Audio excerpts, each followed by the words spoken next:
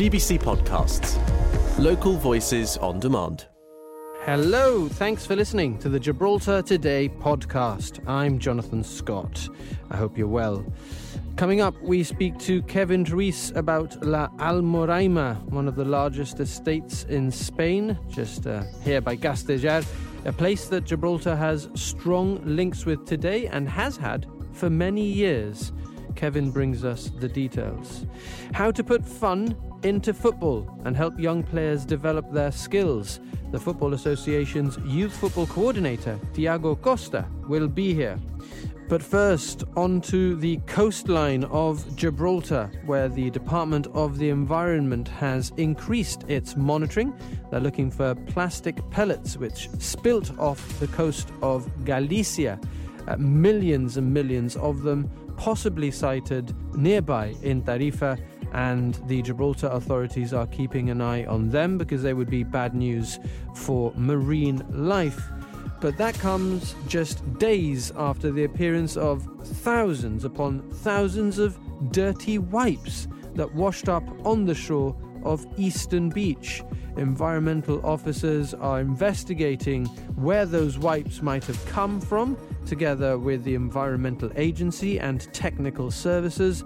But we know from experience that Gibraltar has a problem with wipes. We flush them down the toilet when we're not supposed to, and they end up clogging up our sewage system, which costs us as taxpayers money.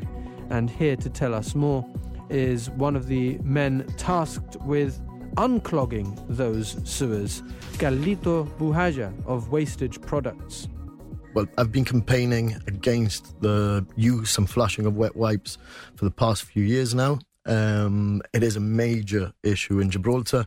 I always use one of our examples. We clean the pumping stations for the operators, which are Aquagib, all around Gibraltar. We removed over 80 tons of wipes from one pumping station. What? Now, just to put that into perspective, that's 20 African elephants of wet wipes. Now, we need to understand that we're about 30,000 people in Gibraltar. Everyone goes to the toilet at least once a day, or at least they should go to the toilet once a day. Hopefully. Hopefully. So if everyone is thinking the same way as, it's just one wipe, you add that all together at the end of the day, at the end of weeks, they do accumulate quite a bit. That's a ridiculous amount of wipes, though. So a lot of people in Gibraltar are using wipes and flushing them down the toilet. Absolutely. We need to take some civic pride in what we throw down the toilet. I mean, at the moment we don't have a wastewater treatment plant, so everything eventually either gets pumped out to sea or they get stuck at the pumping stations. Now, essentially, it's a very energy-full operation to actually remove all those wipes from the pumping stations. Very inefficient. It's very inefficient. Our trucks use obviously loads of diesel. We need big machines, and eventually and ultimately all those wipes that we are removing, what doesn't end up to sea ends up at landfill. So yeah, we do need to look at our toilets as an extension of our ecosystem.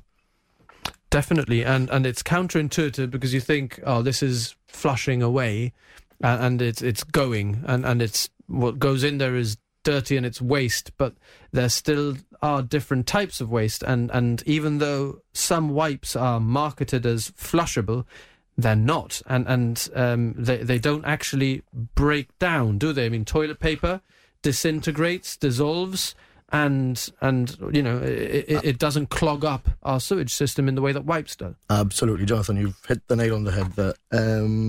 I mean, at the end of the day, even if, as you say, they're marketed as flushable, this could be because they just don't have plastics in it. That does not mean that they break down before they get to a pumping station or even out to sea. So, yeah, it's best we just avoid flushing. That's definitely... Yeah. We've just heard from John. Thank you for getting in touch. He said the cleaning team did a great job removing a lot of wipes from the shoreline at Eastern Beach this weekend. But John says there are still a lot of wipes visible in the sea at Eastern Beach. He saw them this morning.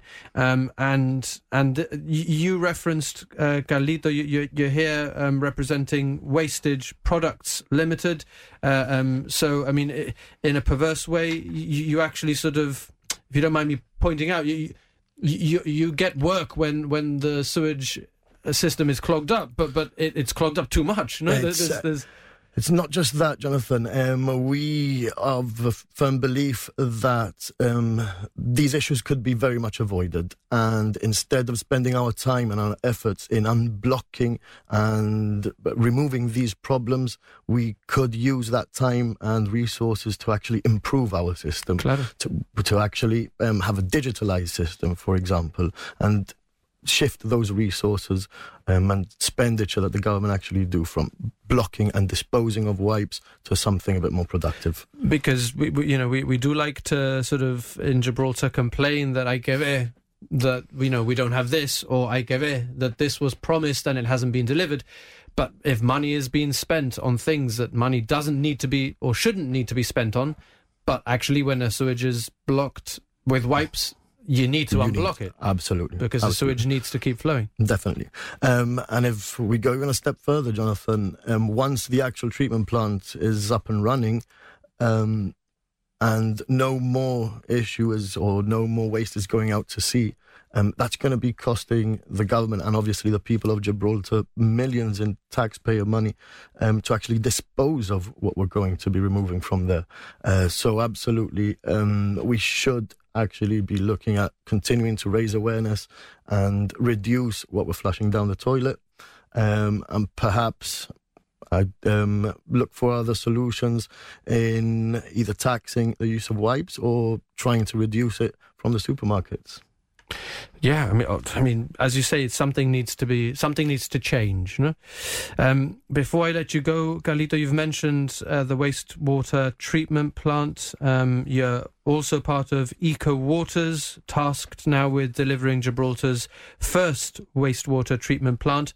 How is that progressing? Can you give us any indication of a time frame that you're working to? Yeah, absolutely. It's progressing really well. Obviously, it's a very complex project with many processes and obviously many pieces to the puzzle. We just recently, just before Christmas, went over to Portugal with government representatives to actually see a similar plant in use over there. And if all goes well, we'll start construction hopefully before summer up at the brewery crusher, and just after summer, after the bathing season, at Little Bay. We've got those two sites that we need to work on. Exciting, no? Given how big a project it is and the fact that you're hoping that it'll last for decades and serve Gibraltar for decades, do you feel the weight of that project on your shoulders? We've got a very good team behind us, Jonathan, and at the end of the day, it's they've got a lot of experience as well. We have a lot of experience in terms of the Gibraltar sewage network and how everything's connecting together. So I think we are on the very right track to deliver this project for Gibraltar. All right. Well, fingers crossed. And your catchphrase again was... if it doesn't come out of you, it shouldn't go in the loo. There you go. Remember it. Thank you, Carlito Buhaja of Wastage Products and Eco Waters Limited. Gibraltar Today with Jonathan Scott. We're now going to talk about putting the fun into football and helping young players develop their skills. The Football Association's Development School and their fundamental programmes have now entered a new phase. Development School Year 3 teams have been entered into club football set up for the first time. And after the first couple of games, how are they performing? A question for the GFA Youth Football Coordinator, Tiago Costa. Thank you for joining us, Tiago. Absolutely brilliant to be back. Thank you, Jonathan. Well, yes, they've changes brought about this weekend, basically, no? The start of the new term. The start of the new year. So we, like you said, we entered the new phase of the development school program, which was to include and introduce the element of more organised competition. So prior to the Christmas break, we gave the kids the experience of one-day festivals, which were a load of fun. Kids sort of playing all the different teams within their year groups and short, fast-paced games. And organised by school? No, organised by the GFA. So the schools... No, sorry, organised by the GFA. They're in their school teams. They're playing with their school, absolutely, like mates. So yes, they're playing in their school teams, or representing their schools, as it were, split into different groups. So there were a number of different teams in each age category, and it was just really nice to see sort of everyone banding together. The parents were great. I've got a fantastic team of coaches that helped run the day and made sure that everything was running smoothly and that the kids were enjoying themselves. And even during the breaks, they were entertained, and it was really fast paced. So it was really nice to see them enjoying that sort of type of competition. Now, coming into the new year, we introduced league. We introduced them into league competition. So, like you said, obviously the year threes, with approval from the clubs. That has to be said. The clubs have been absolutely brilliant in that respect. The kids are now playing within the club league setup. So the Gibraltar Youth Football League, our year three teams are now competing, or some of them are currently competing against club teams. And so far, so good. They've performed very, very well. They've all enjoyed it. Which, again, like you said, is the most important thing at that level. If they're having fun, they'll keep coming back, and if they keep coming back, they'll keep learning new skills. So that's the key there. So year threes is where we've started. Those are young players aged between 7 and 8. No? Correct. Yeah, absolutely. Okay, and so the philosophy there is play without pressure. Yep, absolutely. How can you achieve that when you've got that sort of competitive spirit in them from a young age? Well, I mean, the play without pressure is more not putting the emphasis on winning. It's putting the emphasis on improving, on developing, on performing better than they did before, or even performing better than they did in the last quarter. So it's not, the emphasis is very much not on winning, because that. So, all right, how I describe it is very simple, that you can have a winning mentality and you can have a successful mentality. Winning mentalities is all about results, and how that drives competition, and how that's the only way of improving confidence. And that's not true. You can have a successful mentality in which, the results are a result or a consequence of doing other things correctly, and that's the mentality and that's the philosophy that we're trying to build and that we have. Parents have been very supportive of that, and they've been absolutely brilliant again on the sidelines. Coaches, again, all the coaches that are working with those groups have that same mentality as well. So we're quite selective in who we bring in. But you've got coaches, quite a lot of young coaches, haven't you? Absolutely, yeah. So there's between 50 and 60 coaches at the moment working within the development school and fundamental programs. So they all go through specific training. They're going through their UEFA courses as well. We've developed our own course, which is specific to what we want to build in Gibraltar Youth, and that's something that they're all going through as well. So and that's a volunteer position or paid? No, position? It is paid. We do have some volunteers that choose to be volunteers, and they're just as important as the paid members of staff. But I mean, from a coach education point of view, it's so important that anyone that comes on board not only has the safeguarding certifications, the first aid qualifications, but the coaching side of things is so important. And our coach education department has been doing a fantastic job to try and build our own program and move that forward. And our coaches are obviously seeing the benefit of it. So it's a lot of little pieces of the jigsaw put together that eventually will lead to a product that will continue to develop talent into the future. Amazing. Okay, so we've been talking then about largely 7 to 8 year olds. I'm sure some of what you've said also applies to the 5 to 7 year olds. You've done things a little bit different for them, maybe for the years 1 and 2, in that they've got a development school league now up and running. How does that work? It works very similarly to the Gibraltar Youth Football League. So the current league setup across youth football, following going into the second half of the season, is smaller groups, and it's based on sort of final standings or rankings after the first half of the season.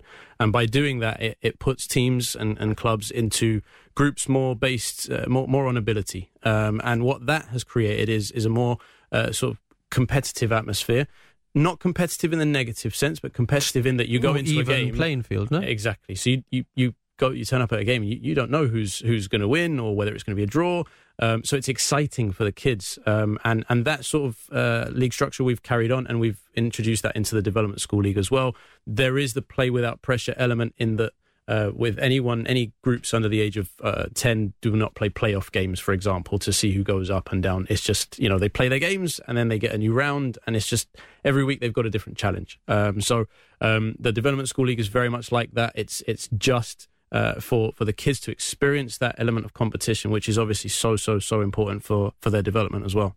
Now, I meant to mention with the 7 to 8 year olds the sort of kit element, because they get sort of a club style kit, and I know I wanted to ask you about the kits for the youngsters as well, but tell us how that's worked. Yeah, so the development school at the end of the day is we like to see it as a club as well. So it's a case where the kids turn up, they pay, the parents pay the registration fee, and we provide them with a free kit, and it's a training kit. For the year threes who are competing in the GYFL and the Gibraltar Youth Football League, we've supplied them with also a match day kit, which is specific to their school.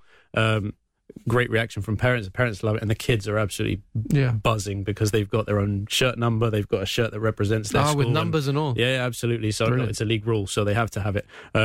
We can't have our teams breaking the rules. No, absolutely not. Absolutely not. So they've got that, and it's really nice to see that sort of. It builds that camaraderie between them as well. So that's been really, really nice to see. So this, just to understand it and make it obvious then, so you could have like a Bishop Fitzgerald playing against Lincoln Football Club? Potentially, yes. So in this round of fixtures, we've got Bishop Fitzgerald, St Anne's and Loreto School competing against Monscalpe Magpies and the GFA girls, for example. Sure. So it's a really competitive group. Some fantastic games over the last 2 weekends.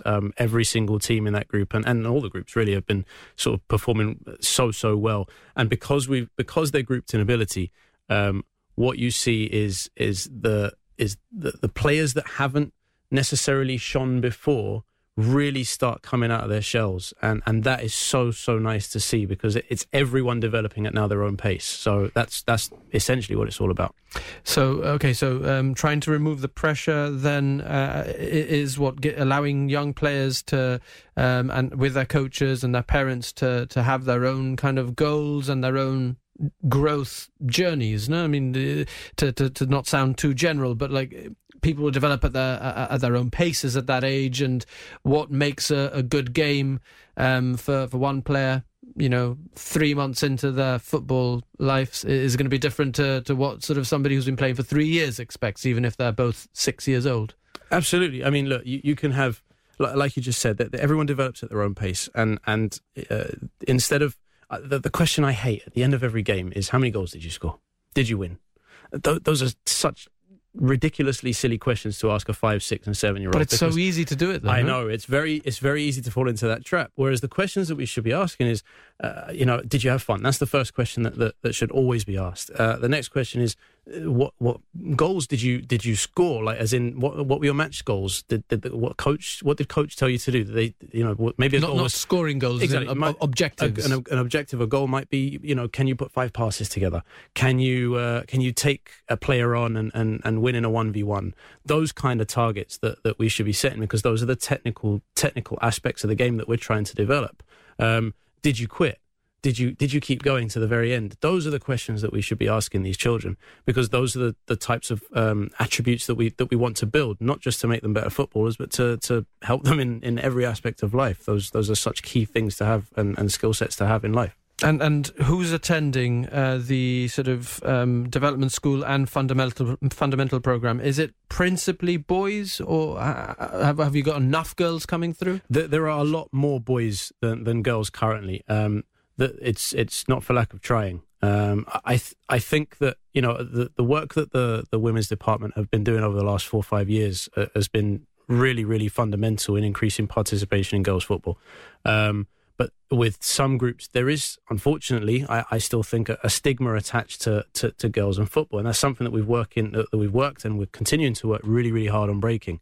And what we have seen in the last few weeks, though, is more girls coming through the door, and we hope that eventually we can have almost or near to equal numbers. That's the goal. That's what we really, really want. Brilliant.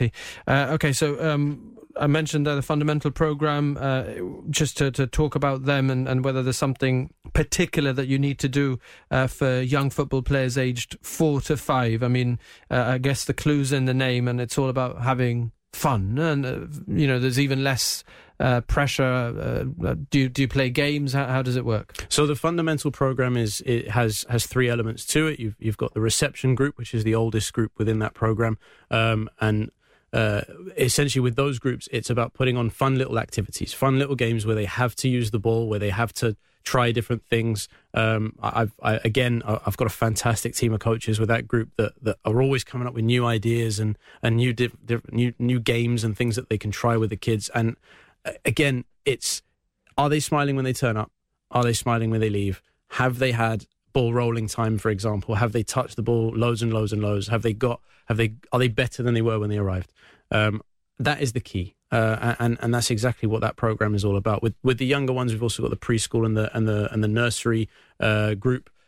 Those are guided learning, assisted learning. There's equipment out. There's little activities that take place, and it's more to get kids to just have fun, be in a social environment that some might not necessarily be used to through school, or maybe they're not at school yet. So it's giving them that opportunity to experience a football environment, but just to, again, have fun and be around other kids their age. So it's that opening of the door, that beginning of the pathway to that then leads them on to reception and development school, and then obviously on to club football. All right, Tiago, and just to round up, you're hoping to involve some Spanish teams in the coming months for these football festivals, these one-day events? That's an exclusive, that. So yes, we've got some festivals coming up between now and the end of the season. So how that works is we've got obviously the Development School League, and at the end of each round there will be a festival, and the festival is essentially a 2-3 hour tournament. And the idea at the moment is to invite some foreign-based teams to come and take part in our festivals as well, to just sort of add a bit of colour rather than the kids sort of playing against the same teams over and over again. So it should be a very interesting challenge for them, and one that I'm sure that we'll all enjoy watching as well. Brilliant. Well, thank you so much for joining us and giving us that really good insight into the approach taken and how it's tailored by age. Youth Football Coordinator for the Football Association, Tiago Costa, thank you for joining us. Thank you very much for having me, Jonathan. On Radio Gibraltar and on GBC Television, Gibraltar Today with Jonathan Scott. La Almoraima, a word that will, or if you've been there, evoke memories of another time. It's timeless, really, but it holds many memories for many in Gibraltar. It's a large estate just next to Castella, well known for its cork forest, the Parque Natural there, the Parque Natural de los Alcornocales. But it's, for Gibraltarians, I think, a place where lots have had family gatherings, picnics, quality time together at the weekend spent close to nature. And it's been that way for a long time. Kevin Ruiz is here now to talk to us about a new book. It's written in Spanish, but Gibraltarians play a very significant part. Yes, afternoon, Jonathan. La Almoraima. What a lovely word as well. I like how it rolls off. Y el paladeo, when you say that word, La Almoraima. As you rightly say, a word that will evoke many memories among Gibraltarians, particularly of a certain age, although it's still a place frequented by many Gibraltarians. As you rightly say, one of the largest estates in Spain, occupies over 14,000 hectares, is famous for its cork forest as well, and it's part of the Parque de los Alcornocales within Castellar. Importantly, for many in Gibraltar, as you said, the word Almoraima evokes many memories of another time. The Minister for Heritage and the Environment, John Cortés, among them, of course. Yo tengo recuerdo de when I was a very little boy, and there was this tree where we put some rope and a plank and used as a swing. So I'm one of the last, I think, generation that remembers regular visits to La Almoraima. It's part of Gibraltar's social heritage, and therefore I was really, really pleased that we were able to make this presentation today. Jonathan, Almoraima, John Cortés there, going back to his childhood. Of course, it was a place frequented by many Gibraltarians at the weekend before the frontier closure. And once the frontier reopened, importantly, even during the Franco era, people frequented Almoraima as well. And some of the activities that took place there, which we're going to be talking about now, also continued to take place because Franco actually allowed for them to happen. John Cortés sharing his memories because a new book, Memorias del Almoraima, was launched in Gibraltar just a few days ago. It's written by María del Mar Ortega, and a beautiful journey as well in the writing of that book. María del Mar, her father, was a warden at the estate for 30-odd years, and he's just retired, so she decided to set up on this journey to collect some memories for him and compile them in a little booklet. In the end, the response was overwhelming. So many people who'd worked with the estate, so many people linked with the estate, associated with the estate, contributing and sending in those memories. She set off on a journey. The project took a life of its own, took over her life. Interestingly, she's an accountant. She's not el mundo de las letras, she says, but she's written a huge tome. It's become the most comprehensive history documented of the Almoraima that exists, so much that the owners of the estate, the directors of the estate, have completely endorsed backing this project, and they're very proud of what's been achieved. The book, of course, covers several chapters covering the Gibraltar connection. We've spoken about the social links there, an area used for families, gatherings, picnics, just to spend time in nature, because it's a beautiful area for those who know it. Gorgeous. It's a beautiful butterflies area. And just it really sort of helps you to unwind and de-stress. But the links with Gibraltar go further back, and we have to go back in time in a little TARDIS to the early 1800s, as María del Mar tells us.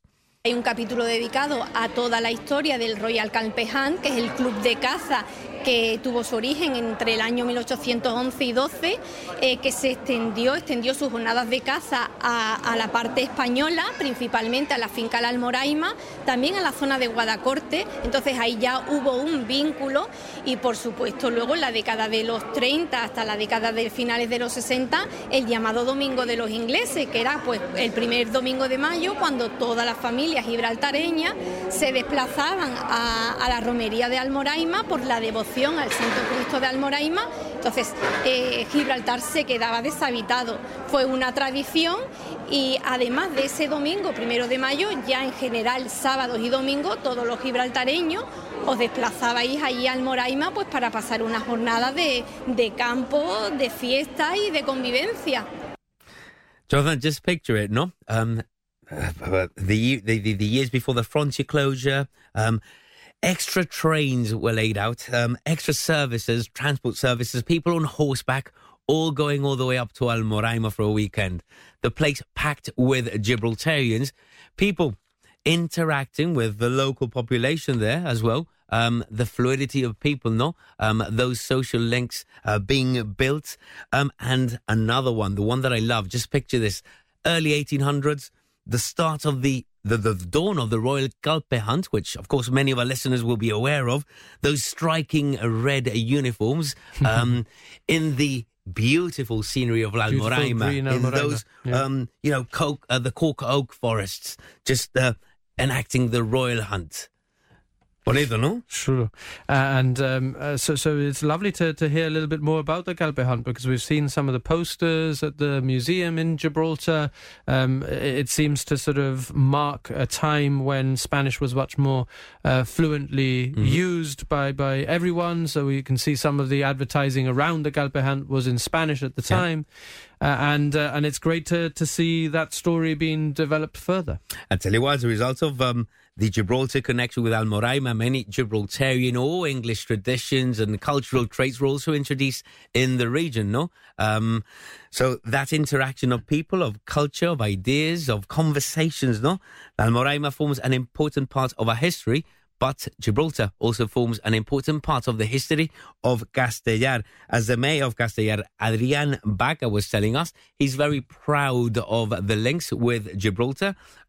He continues to encourage Gibraltarians to visit the area. He says he's very pleased that throughout time, Gibraltarians still visit the municipality of Castellar, and in particular, La Almoraima, something which was also celebrated by the director of the estate, Emilio Romero, who also sees the value of Gibraltarians going across and, contributing those ideas, cultural traits being exchanged, and that fluidity of people, which is so important in a post-Brexit scenario, as the Mayor of Castellar pointed out as well. Lovely. Long may that continue. It's a beautiful place, and I hope to visit it again very soon. The book, of course, is available locally now, Bookgem and the Heritage Trust Shop in the Piazza. All right, Kevin Rees, thanks for talking to us about that. Thanks for listening to those highlights from Gibraltar Today. I'm Kelly Ann Borge, the show's producer. We're live on Radio Gibraltar Monday to Friday from 1 to 2, getting behind the headlines. And you can catch up here whenever you like. Until next time, have a good one. GBC Podcasts. Local voices on demand.